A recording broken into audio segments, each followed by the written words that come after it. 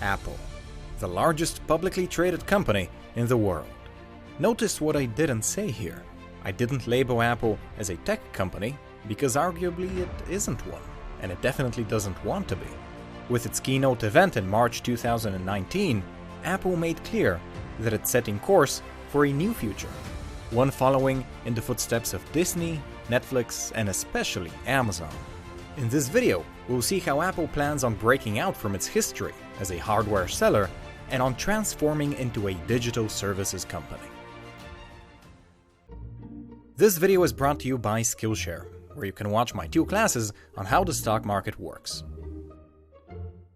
In January 2019, Apple CEO Tim Cook sent a letter to Apple investors in which he addressed what was clearly a very disappointing quarter for the company.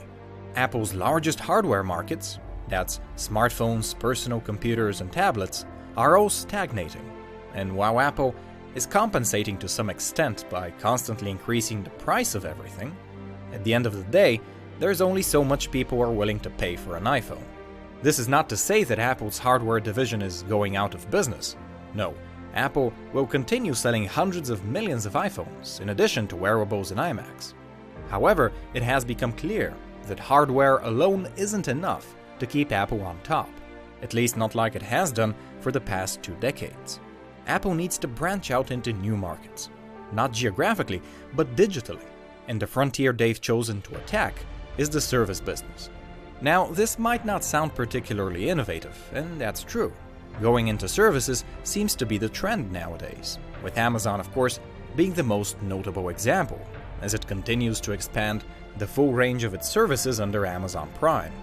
Unlike Amazon, Apple's offerings are much more disjointed, even though it is Apple that has the hardware ecosystem to keep everything under the same roof. Let's look at the current state of Apple's services. You have Apple Care warranties, iCloud storage for when your phone runs out of space, which it definitely will, and then you have Apple Music, which even though it reportedly has 50 million subscribers, it's still nothing really revolutionary compared to its competition. All these services reflect Apple's nature as a hardware-oriented business, a nature that Tim Cook is doing his best to outgrow. So how is he gonna do it? Luckily for Tim, he has a great example to go by. Jeff Bezos was the true vanguard in the services space at that scale, with Amazon Prime. Originally, Prime began as a simple extension of the Amazon marketplace. You pay a subscription and you get cheaper and faster shipping. This core function is still at the heart of Amazon Prime, even after Bezos added free streaming, music, photo storage, ebooks, and everything else to it. If Tim Cook wants Apple to become a service company, he needs to find a cornerstone around which to base the entire service offering, and interestingly enough, he already has the answer. In 2015, Apple launched the iPhone Upgrade Program, where customers pay a monthly fee in exchange for having the newest iPhone every year. This program transforms the iPhone itself into a service by moving away from device ownership and towards device leasing.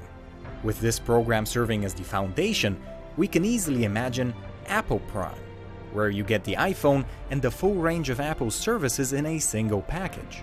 Now, at present, there aren't enough services Apple provides to warrant such a drastic move, but Tim Cook is doing his best to fix this. In the March keynote event, he announced a bunch of new services that would make Apple Prime a much more lucrative proposition. Perhaps the biggest one is Apple's original content service, called Apple TV+. While to an outsider, this might seem like a declaration of war on Netflix and Disney, who, by the way, are also setting up a service of their own in Disney+. In reality, Apple doesn't have to compete at all. Apple TV Plus has the significant advantage of being bankrolled by a company with very deep pockets, meaning that Apple TV doesn't have to become profitable ever, as long as it produces enough value for Apple Prime. Although Apple TV Plus content doesn't roll out until late 2019, we already know that it will be pre-installed on Apple's base of 1.4 billion active devices, giving it a huge advantage over streaming services that don't have devices of their own.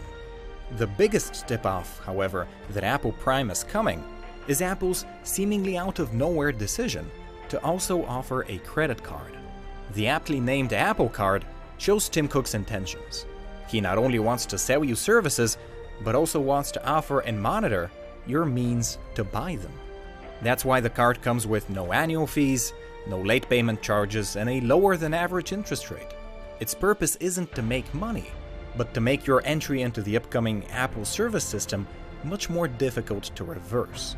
The Apple Card, after all, doesn't have a card number, signature, or CVV code, and its whole idea is to be used as part of Apple Pay. When exactly will Tim Cook formally announce Apple Prime is anyone's guess, but the building blocks are already in place. Service revenue has only been going up these past few years, so it's probably a safe bet that Apple Prime isn't too far off.